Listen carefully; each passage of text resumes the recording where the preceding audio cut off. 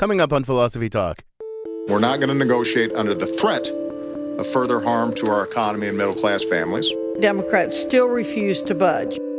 Government shutdowns, gerrymandered voting districts, unfettered campaign spending. Are these problems the inevitable outcome of our perfect union's founding principles? Liberals are always trying to sully the things our founding fathers did by talking about the things our founding fathers did. Do you really have a democracy when things the majority favors can't come to a vote? Every senator has an effective veto. How can this be a democracy? Vetocracy, right? It's ruled by veto. Our guest is Francis Fukuyama, author of Political Order and Political Decay. When you put together all of these things, polarization, powerful interest groups, and a political system that's got a lot of veto points, you get a gummed up political system. Was America ever a democracy? Democracy in crisis. Coming up on Philosophy Talk.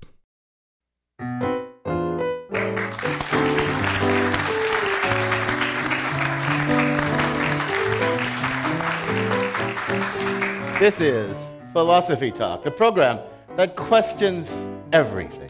Except your intelligence. I'm John Perry. And I'm Ken Taylor. We're coming to you from Annenberg Auditorium on the Stanford University campus. Our thinking originates a rather long stone's throw from here at Philosopher's Corner on the Quad. That's where Ken teaches philosophy, and I did for 40 years. Welcome, everyone, to Philosophy Talk.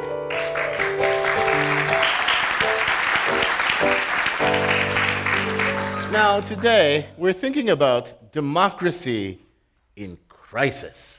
Well, Ken, if you mean American democracy, I'd say that's a pretty optimistic topic. Optimistic? Why? Well, because the title presupposes that there's an American democracy to be in crisis. If you told me that the passenger pigeon was in crisis, I'd say, whoa, that's good news. Everybody thought the passenger pigeon went extinct a century or so ago. John, you brought out the gloomy old John today, huh? You really think the American democracy is that bad off? It's extinct? Over, done with? Kaput? That's way too strong. Well, Ken, we just had an election, and the Democrats actually won a majority of the votes in the House of Representatives. And yet, the Republicans took over the House of Representatives, and they're making a big deal like they have some kind of mandate. Is that democracy? Well, you've got a point there. That's not exactly democracy. But there's an issue there. There's gerrymandered districts. That's a problem. I grant you that. But that doesn't mean we don't have a democracy at all. It's just a problem. Well, in 2000, Gore got more votes than Bush. But Bush became president. You traveled to Washington, D.C. to protest that. Does that sound like democracy? Well, you know what you're sounding like to me, John? You're sounding like a dyspeptic, depressed, desperate Democrat with a small d, a sore loser. You don't sound like a philosopher worried about democracy with a capital D. Well, I am dyspeptic and depressed and disillusioned and disgruntled too while you're at it.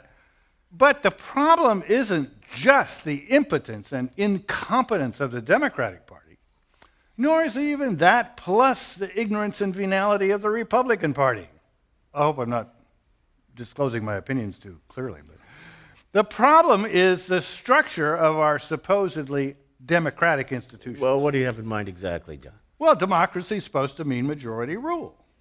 But even in the House and Senate, the majority doesn't rule.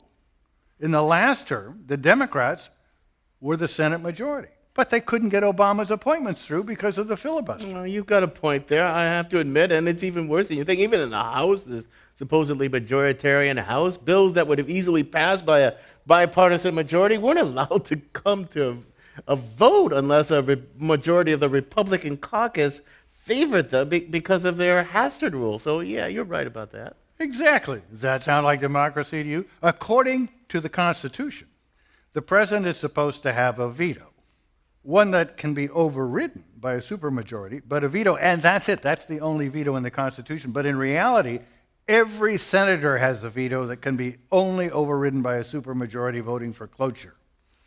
And the majority leader in the House has a veto that no one can override because the bill never even comes to a vote. These are all good points. I grant you that. And that's why it's worth saying that American democracy is in crisis. But that doesn't mean it's gone the way of the dodo bird or the passenger pigeon. Please, let's not exaggerate here. It's bad enough.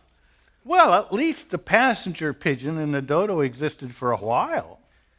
Did we ever have democracy in America? Not in the beginning. In the beginning, the vast majority was comprised by women and African Americans who didn't have the vote. The Senate was intentionally undemocratic, the president not elected by a popular vote, and the whole thing's gotten worse. As Californians, with respect to the Senate, our influence on the Senate is statistically insignificant, zero, zilch, nada, nil, compared to someone from Delaware or Alaska. You know, I've heard this rant of yours about the Senate being anti-democratic a lot. Spare me, okay? You know the Founding Fathers did that on purpose. They were trying to protect minority rights, but you know, they also gave us something else. They gave us the amendment process in case we wanted to change anything. After all, back to African Americans and women's, it was amendments that gave them the right to vote. So it's kind of a self-correcting system, don't you think? You think we can get rid of the Senate with an amendment? Probably not that one. Probably not. But that doesn't mean it's hopeless. It doesn't seem hopeless. We might get rid of gerrymandering with an amendment, or even limiting the filibuster, or having direct elections for the presidency. I bet you that one just might win, or overturning the godforsaken Citizens United. I understand your pessimism, but it's not useful in a crisis. Buck up, dude. Well, you want to cheer me up. Just convince me that the Koch brothers and the other rich people who buy our elections are in favor of those amendments. And then I'll cheer up. You think we've turned into a plutocracy, don't you?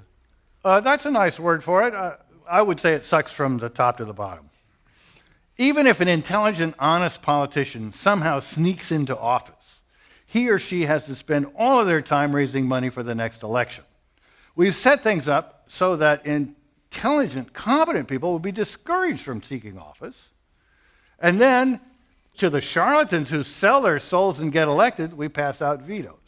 I can see I'm not going to cheer you up today, John, but maybe our roving philosophical reporter, Shuka Kalantari, can help. Maybe she's unearthed some facts that will improve your mood, because we sent her to find out what the research has to say about how well democracy is working here in America. She files this report. In December 2014, a Russian immigrant in San Francisco turned 100 years old. For his birthday, he wanted to circle the bay on a cruise ship.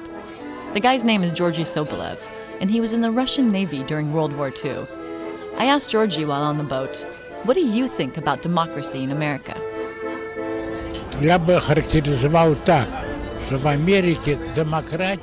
Well, yeah, it's great, as long as you're well off.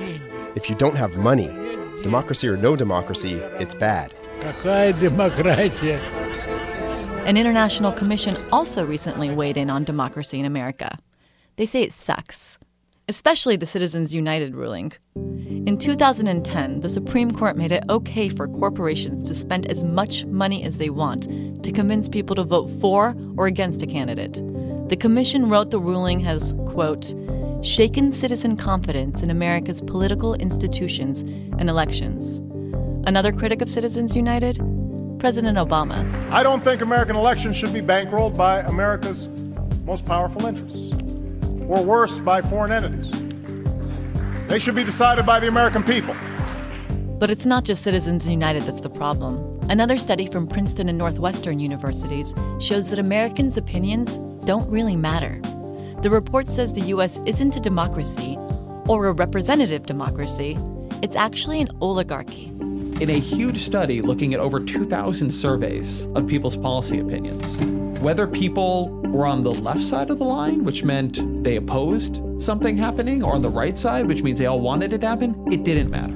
Once you controlled for the opinions of affluent Americans and interest groups and other lobbying organizations, average people, their voice was not heard at all, or at the very least, their voice didn't appear to matter at all. Princeton professor Martin Gillens is one of the study's authors. He says things are only getting worse. We now spend collectively over $3 billion a year by lobbying organizations in Washington trying to influence the federal government. And that's not per election, that's per year. But all is not lost. Gillen says there are ways to mend America's broken democracy. On the top of that list, campaign finance reform. We need to stop the flow of corporate dollars in our political campaigns. How we respond to these challenges will depend on whose voice government policymakers listen to. If enough people care enough, we can reform our political system, we can break the vicious cycle in which the concentration of economic power and political power reinforce each other and are increasingly concentrated in the hands of fewer and fewer people. If not, then we'll have a government that responds only to the interests of the powerful few.